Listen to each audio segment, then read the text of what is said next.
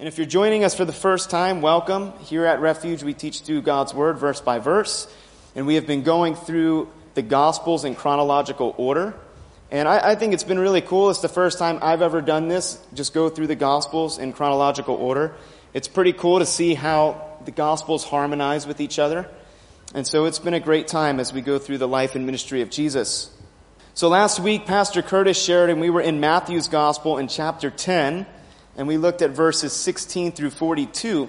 And if you remember, Jesus, he just sent his disciples out. And he told his disciples, I'm sending you out like sheep going out amongst wolves. And Jesus was saying there's going to be hardships and trials as you go out to share the good news. And so Jesus, he showed his disciples what it means to serve him. And we talked about the work of God, though it may seem insignificant at times, the Lord sees it. Right? And any work that we do for the Lord is something that we can lay down before him one day in eternity. But lastly, we talked about whenever we serve the Lord, there is a cost associated with it. And that's what we're going to be talking about today as well. So we're going to be in Matthew chapter 14. So turn with me in your Bibles to Matthew 14. And if you don't have a Bible, we have some on the back table in Chinese and Shan and in Thai. So please grab one. And we also have sermon transcripts back there. If English is not your first language, I admit I am a fast talker and I apologize. But please grab one of those so you can follow along, and this way you're not completely lost, but we're glad you're here. So Matthew chapter 14, we're going to be looking today at verses 1 through 21. And we're going to talk today about two stories, and the first story is starting with John the Baptist. And if you remember, this was months ago at this point. The last time we saw John was in chapter 11. And John was imprisoned by King Herod. And he was imprisoned because he called out Herod's sin. In this public calling out of Herod's sin, it cost him his freedom and he was thrown into prison. And the last time we saw John, he was a little worn out, if you remember. He was sitting in his prison and he thought, is Jesus really the one who we said he was? Is he really the one that he claims to be? And so John, he sent his disciples out and he asked Jesus, are you really the coming one, or do we look for someone else? And Jesus, he reassured John that he was who he said he was. So that was the last time we saw John, but we're going to pick it up today in this chapter. So if you're following along, Matthew chapter 14, let's look at verses 1 through 2. About that time, Herod the Tetrarch heard the report about Jesus and said to his servants, this is John the Baptist. He is risen from the dead, and therefore these powers are at work in him. So understand, first thing off the bat, verses 1 and 2 of this chapter tells us after the death of John the Baptist. And so in the next 9 or 10 verses, Matthew is going to recap how John the Baptist actually died. But at this point where we pick it up in this chapter, John the Baptist had been killed. But before we get into that, I want you to notice the first thing in verse 1. It said, at that time, Herod heard the report about Jesus. I find this significant because I asked the question, how did Herod hear about Jesus? People were sharing about what Jesus was doing. They were going out and they were sharing about the wonders that Jesus had been doing. And just like whenever I read this in Scripture, the Holy Spirit just convicts my heart and asks, are you going out and sharing the great things that Jesus has done for you? And we were talking this past week about sharing our testimony and how the power of our testimony, it's such a powerful tool to share the gospel. Are we going out and sharing what Jesus has done for our lives and how he has transformed us? Herod, he heard about Jesus because people were going out and sharing about him. What about you? Are you sharing about Jesus? Notice in verse 2, I think this is interesting. Herod says, this is John the Baptist. What a weird conclusion to come to from Herod. He knew Jesus was alive at the time that John was alive, but here we see Herod's like, oh, that must be John. I just killed him, but it must be him reincarnated. It's a very strange conclusion to come to. Herod was quite honestly confused about who Jesus truly was. And in the same sense today, many people are confused about who Jesus truly is, because many people go out and they misrepresent Jesus. They share about a Jesus that is not according to Scripture. And so just like Herod, a lot of people have a false idea of who Jesus truly is. So let me ask you, how are you sharing Jesus and how are you representing him? When you go into the supermarket or you go to any store and you see someone, can they look at your life and see Jesus in the way that you live? Or are you representing Jesus in a poor manner? It's just something to think about. But there's many people that want to go out and share truth without being in the truth themselves. And so once again, we must be in the Word of God daily if we're to share who Jesus truly is. Well, let's look at verses 3 through 4, and we'll start to get in the story of what happened leading up to John's death.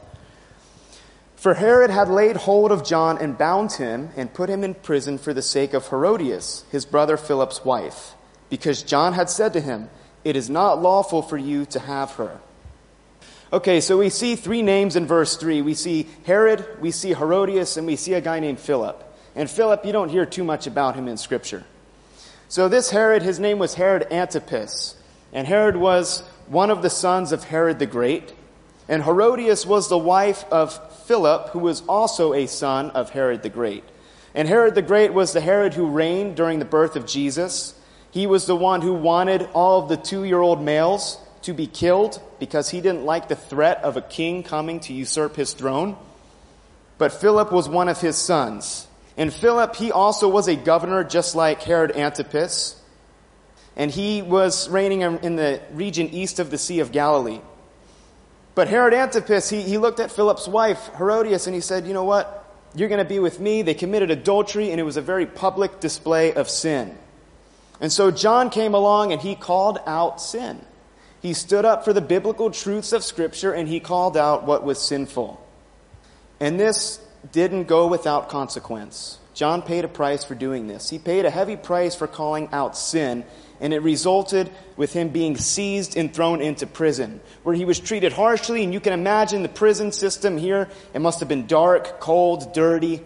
I'm sure John was malnourished and mistreated. But this was the cost for John standing up for the truth. And this parallels really nicely with last week's message, right? Because Jesus said last week, he said, when I'm sending you out like sheep in the midst of wolves, you're going to have hardships when you go out and share the truth. And John, he encountered the hardship. It cost him his freedom. But he was willing to pay the cost. And so I ask you, are you willing to pay the cost of standing up for biblical truths in a world that is devoid of biblical truths? In a society that is evil and calling people to sin, are you going to stand up for the truth of Scripture? And we pointed this challenge Friday night with the youth as they're going up into a new grade, into new schools and new seasons. Youth, stand up for the truth of Scripture no matter what the consequence may be. Because we live in a world that wants to destroy the truths of Scripture. And here we don't teach a watered-down, feel-good, sunshine gospel where if you become a Christian, everything is good, you're never going to have hardships, you're going to have a big house and a nice car. We don't teach that because it's not truth. You're going to have hardships. And when you go out with this powerful Word of God, you're going to face consequences for sharing it. And this is what happened with John. But we need to stand up for the truths of Scripture.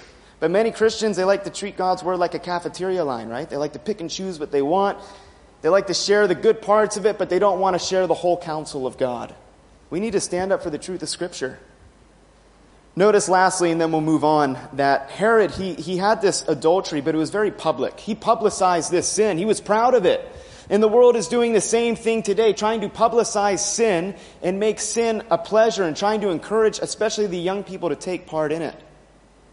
It's a battle that we're in. We need to stand up for the truth of Scripture because Satan doesn't want anything of God's Word to stand and to last in this life.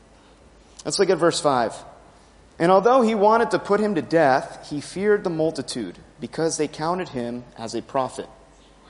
So we see that Herod, he wanted to kill John. Why did Herod want to kill John? He wanted to kill him because he didn't appreciate being told he needed to repent. And Curtis shared this last week in last week's verses, but I'll share it again. It's the same way today. No one wants to be told that they're in sin and that they need to repent. No one wants to be told that their way is not going to work and that they need to change. People don't want to hear this today. And Jesus said in last week's verses, he said, hey, I came to bring a sword, not peace. And what Jesus meant was, the message that I'm giving you to go out to share, it's going to be offensive to some people. But no matter how offensive it is, we can't shy back from sharing it. And I understand many times we do. And we do it out of fear, right? Because we go out and share and we want to tell people all about the love of God and the greatness of God, and we should. But we don't want to share about the sin problem of the heart. We don't want to share the fact that God's holy.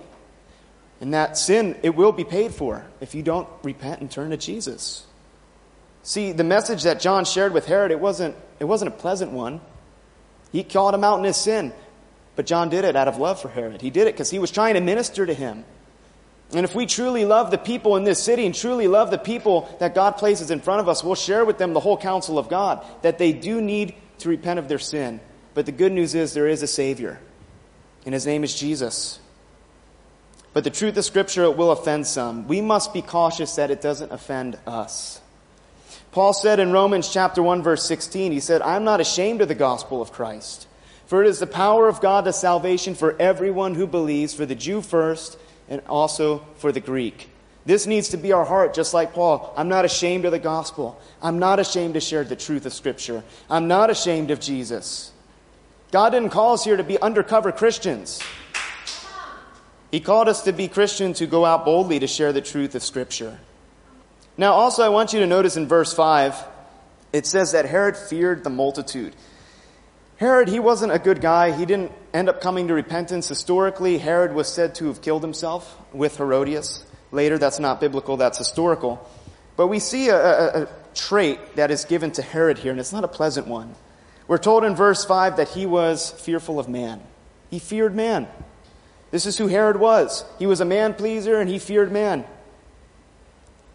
Do you fear man today?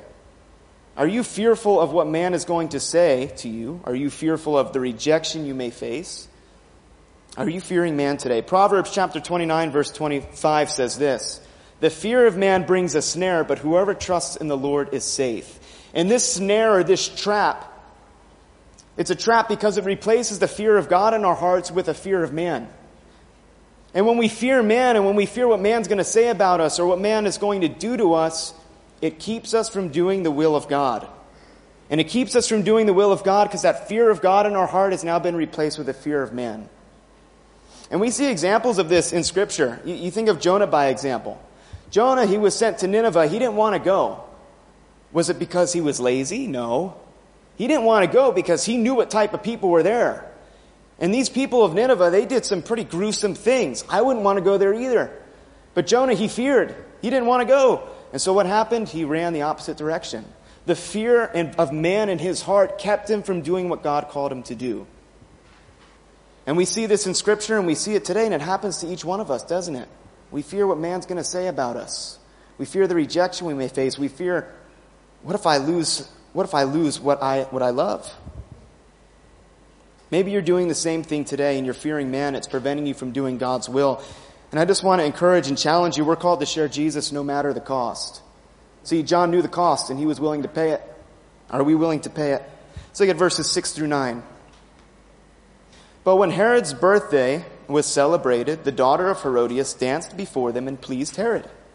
Therefore he promised with an oath to give her whatever she might ask. So she, having been prompted by her mother, said, give me John the Baptist's head here on a platter. And the king was sorry. Nevertheless, because of the oaths and because of those who sat with him, he commanded it to be given to her. So this is a very interesting story. It's not a pleasant one. And the daughter of Herodias was probably more than likely a teenager here. And she was influenced by her mother to have John the Baptist killed. This really intrigues me.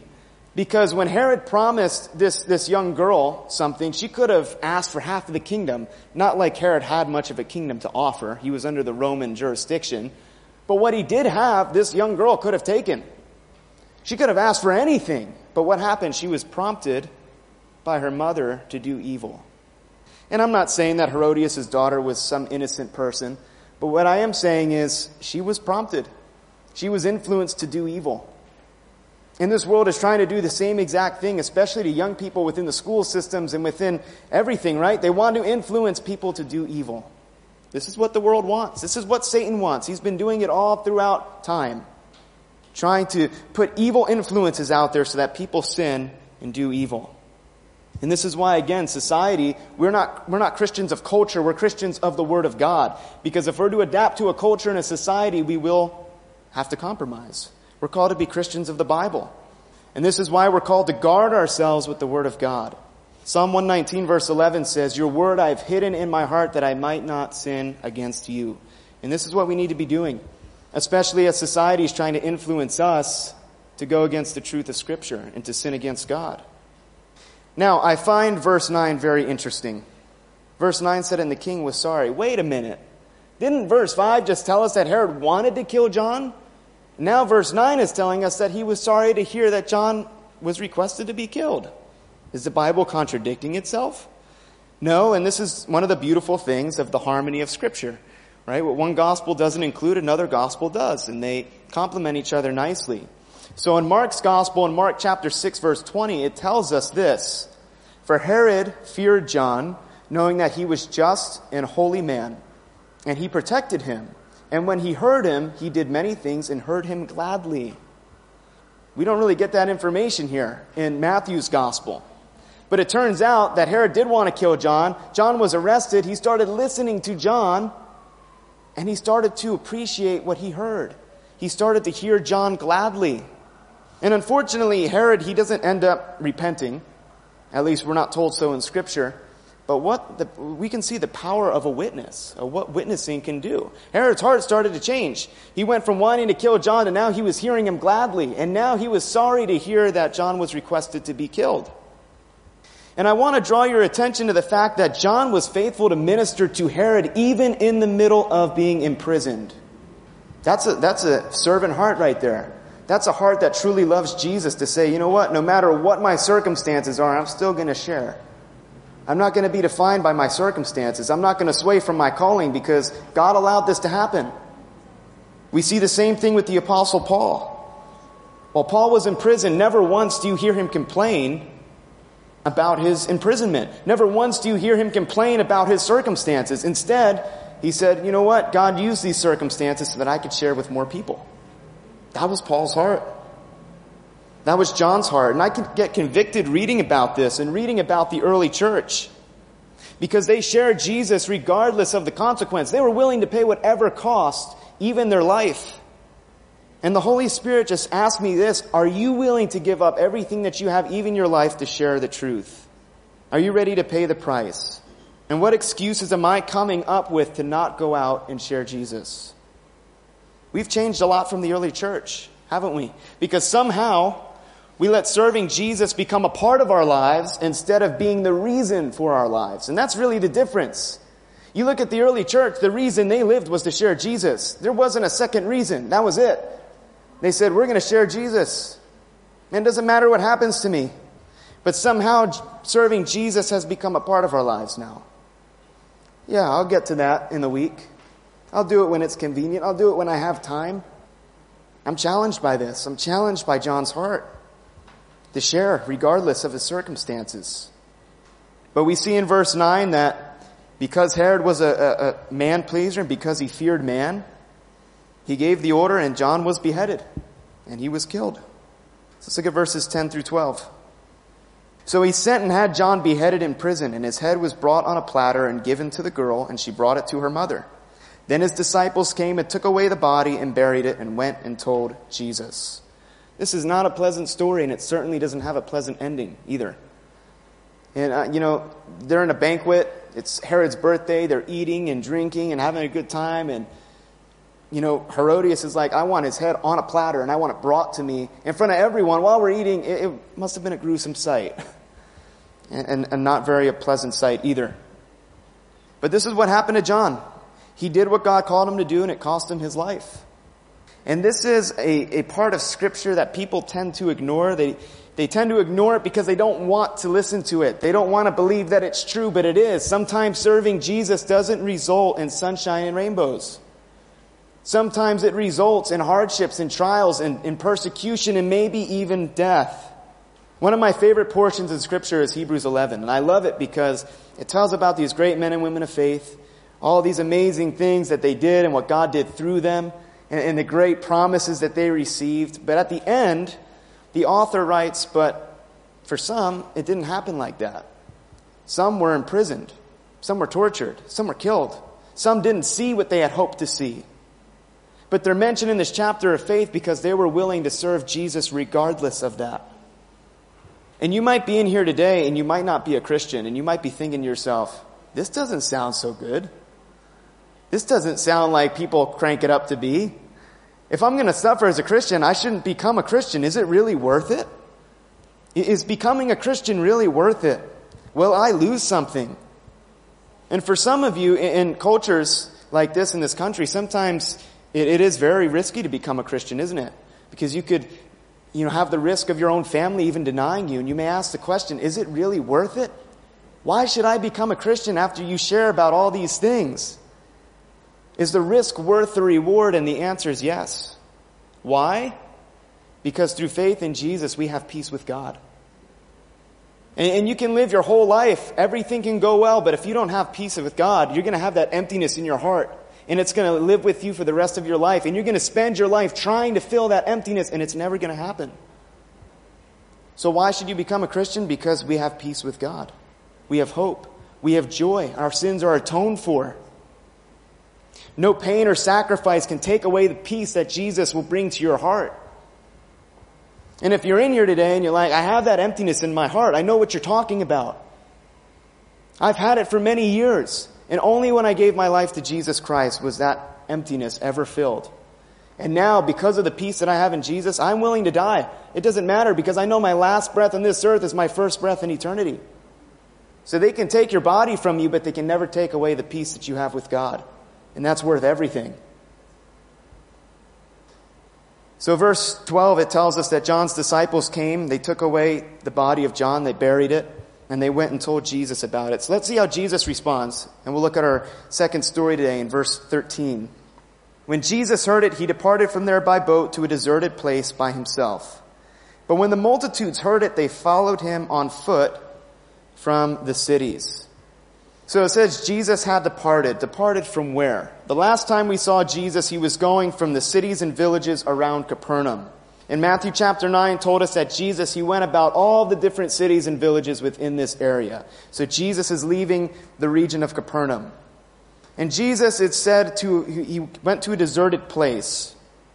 Now, a lot of people interpret this passage that Jesus left because of the possible potential danger of Herod coming after him. And that's why he left, because it wasn't his time. I tend to disagree with that. I don't agree with that because if you actually look at Herod's attitude toward Jesus when Jesus is on trial, Herod, he wanted to see Jesus. He didn't want him to put him to death. He wanted to see Jesus do miracles.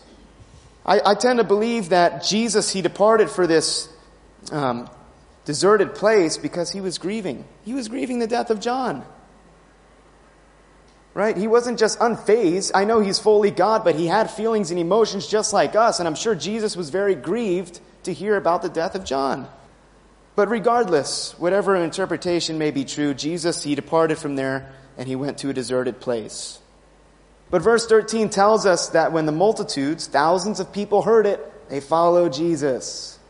So let's see how Jesus responds in verse 14. And when Jesus went out, he saw a great multitude, and he was moved with compassion for them and healed their sick. Notice the heart of Jesus here. He wasn't angry that these people followed him. He wasn't like, I've been with you guys all week. I just want to grieve. Leave me alone. That's not what he said. He looked at them and he was moved with compassion for them. Jesus, he could have easily turned away from this multitude. He could have easily sent them away so as not to be inconvenienced by them. However, Jesus, he humbled himself to reach out to others. And once again, I got convicted when I read this. What excuses am I making to not go out and reach the people God has placed in front of me? Now, Jesus had quite the excuse, right? My friend and relative, John, he just was killed. I need time to grieve. No. He humbled himself and he went because he had compassion on the people. What excuses am I making to not go out and reach the people God has placed in front of me? Jesus was interested in investing in the lives of these people. And for us in ministry, we've been invited in to come alongside the lives of people and to pour into them. And there's really no greater privilege and honor than that. To come alongside these people and minister to them. And to share the good news of salvation for them. But so many times in ministry, we like to prioritize our schedule above reaching people. We like to do what we need to do, but we neglect people in doing so. And God convicted me hard on this over the past few weeks. I'm an organized person. I like when things go according to schedule. If someone calls me up to have a meeting and I don't have it in the schedule, my instinct is to say, no, call me next week. Right? I want everything to go the way I want it to go. But you know what? That's not the heart of Jesus. Ministry was very spontaneous for Jesus. And ministry in the past 3 years I've been in Asia has been spontaneous. You'd think I'd be used to it by now, but I'm not. And it's still hard for me. But Jesus has been just putting on my heart, stop putting your schedule above people. I called you to minister to people. Right? God's command. He said, love the Lord your God with all your heart, your soul, strength, and mind. And the second is like it. Love your neighbor. Love people. This is what he called us to do. My heart should be to love Jesus and love his people and have compassion. And God has been showing me this, that if I don't take the opportunities that God is giving me to invest in the lives of people, I'll very well lose that opportunity because God doesn't need me. His work's going to get accomplished with or without me. He's going to do his work. He doesn't need to use me to do it. He wants to use me. But if I neglect the opportunities he's giving me, he'll still accomplish the work. He'll just use someone else. I don't want to miss the opportunities God is placing in front of me. Let's look at verse 15. When it was evening, his disciples came to him saying, this is a deserted place and the hour is already late. Send the multitudes away, that they may go into the villages and buy themselves food. So this verse shows us quite the contradicting heart between Jesus and the disciples. And I can't bash the disciples because if I was here, I probably would have said the same thing. But Jesus was ministering to these people all day, healing their sick. The disciples roll out. It's evening now, and they're like, Jesus, send these people away. Just send them away. Let them go get themselves food. Which heart sounds like you today? The heart of Jesus or the heart of his disciples? Is your heart a heart that says, yes, I want to minister to whoever God places in front of me? Is your heart a heart of compassion? Or is your heart more like the disciples that are just kind of fed up and they're just like, send them away. Let them deal with it. And many times we do this, don't we? We get so focused on ministry that we stop ministering. And you might say, Christian, that's an oxymoron. What do you mean by that? Well, we want to do the work of God, but we want to neglect the people. There are people in this city who need Jesus. And you hear it a lot here. You hear a lot of people that say, well, I'm stationed from here, but I minister to people elsewhere. Praise God. Are you ministering to the people here, though? Because whether you're based here, it doesn't change the fact that you are here. God has placed you here, and people need Jesus here. If you come out on Wednesday to Tope Gate, every single person that we encounter, they're going through something. They're going through a hardship. They're going through a lot. They need Jesus. They need hope. The people here need Jesus. Are we getting so caught up in doing God's work, quote unquote, that we forget to do God's actual work of ministering to people? So who is it that God is putting in your life for you to minister to? And maybe that person is someone you've been ignoring the text because they keep texting you. You've missed their phone calls. You know what kind of personality they're like. You don't want to deal with them. You're like, God, send someone else to minister to them.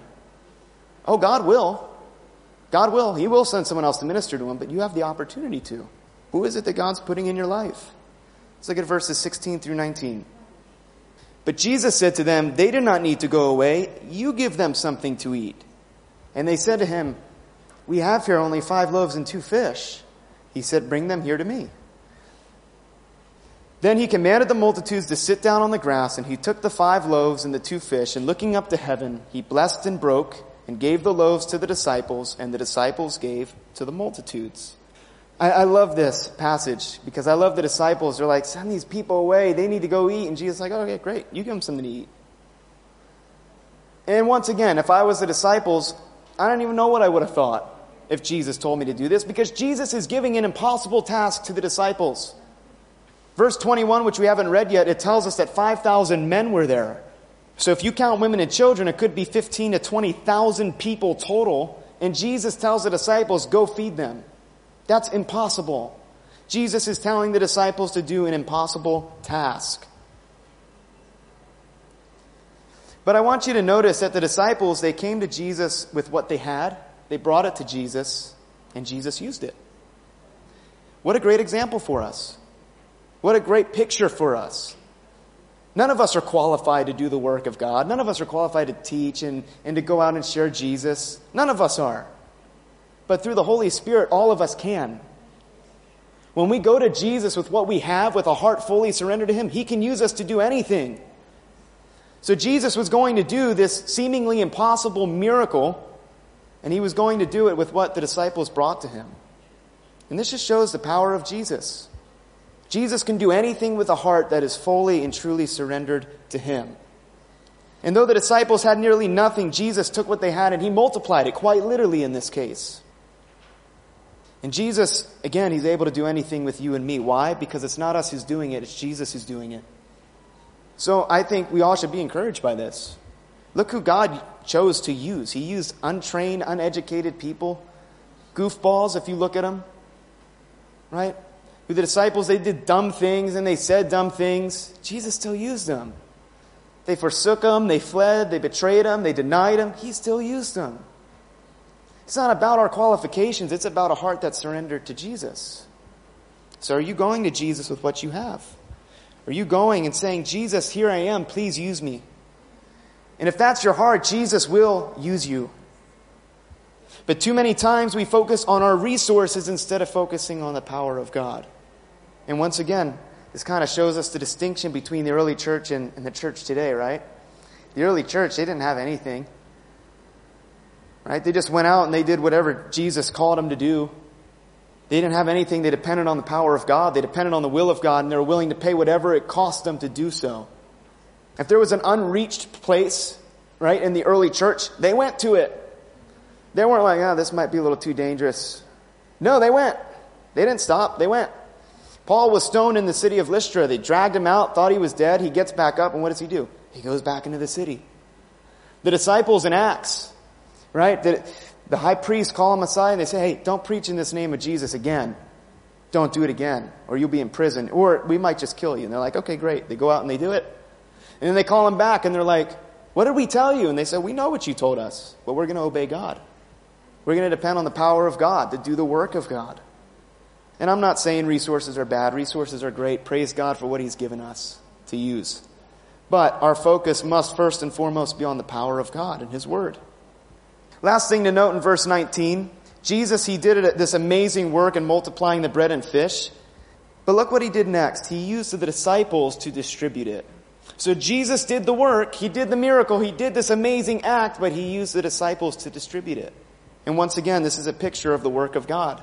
Jesus is the one who does the work, and we get to go out and share what He has done.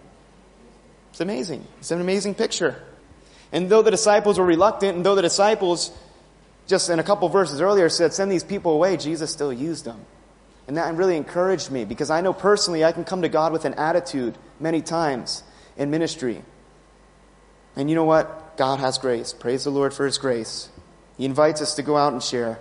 Let's look at verses 20 through 21, our last two verses for today. So they all ate and were filled, and they took up 12 baskets full of the fragments that remained. Now those who had eaten were about 5,000 men, besides women and children. So verse 20 tells us that not only did Jesus multiply enough food for everyone to eat, but everyone ate and were filled. And you got to imagine these people came to Jesus to a deserted place on foot. They didn't drive there, they didn't have cars, they didn't take a plane, they didn't take a boat, they walked there on foot. So you got to imagine these guys had quite the appetite. I think that's safe to assume. Right? I know after this, I'm going to eat more tacos than I could count. We have an appetite, don't we? So Jesus didn't just give enough food for everyone to eat. He gave everyone enough to eat and be filled. That's significant. That's amazing. And not only that, but there was leftover. And notice, in other gospel accounts, Jesus, He tells the disciples to take what remains. He didn't say go out and waste it. He said go out and gather up what remains, and He's going to still use it. Nothing is done in vain for the work of God. And this is an amazing picture. But once again, Jesus is able to do this miracle without the resources of man. He did it in an unseen, miraculous way. And He used the reluctant disciples to do this amazing work as well. And once again, this should encourage each one of us. Something else that's significant about this story of Jesus feeding the 5,000, it's mentioned in all four gospel accounts. Why do you think God wanted to remind us of this miracle in all 4 Gospels? Why do you think the Holy Spirit felt it necessary to include it in each Gospel? I believe it's to remind us of the great power of Jesus and the power of His working and His grace in inviting us in. To show us that this is our God who can do anything, who can take nothing and use it for His kingdom. For the disciples in this passage, they had to sacrifice something a little less than John. They had to sacrifice their time. They were inconvenienced by the multitude. They were inconvenienced by all these people coming to them. They would have preferred Jesus to just send them home. So maybe this is what God is asking you. Maybe this is what is costing you. It's your time. You need to give up your time and what you're comfortable with. And again, we've shared this before. God is not calling each one of us to give our lives. He's not calling us to go out and die a martyr's death. Maybe He is for some of us. I say that. But God is requiring something of us. And whenever we do the work of God, there's a cost associated with it. So I'll conclude with this, and then we'll pray and continue our worship. We looked at 2 stories today. The first story was in verses 1 through 12, and it was the story of John the Baptist and how he was killed. And he was killed in a very unpleasant and gruesome way. And John, he ended up here because he stood up for what was true. He stood upon the biblical truths of Scripture, and he called out sin. And yet John was still willing to pay the cost. It cost him his freedom and then eventually cost him his life. But John continued to minister. And then we see in the second story that Jesus, he was grieved by the death of John. He wanted to go have some alone time, but people followed him, and Jesus responded with a heart of compassion. He didn't send them away. He didn't desert these people. He took his time, he humbled himself and ministered to them. Thousands of them.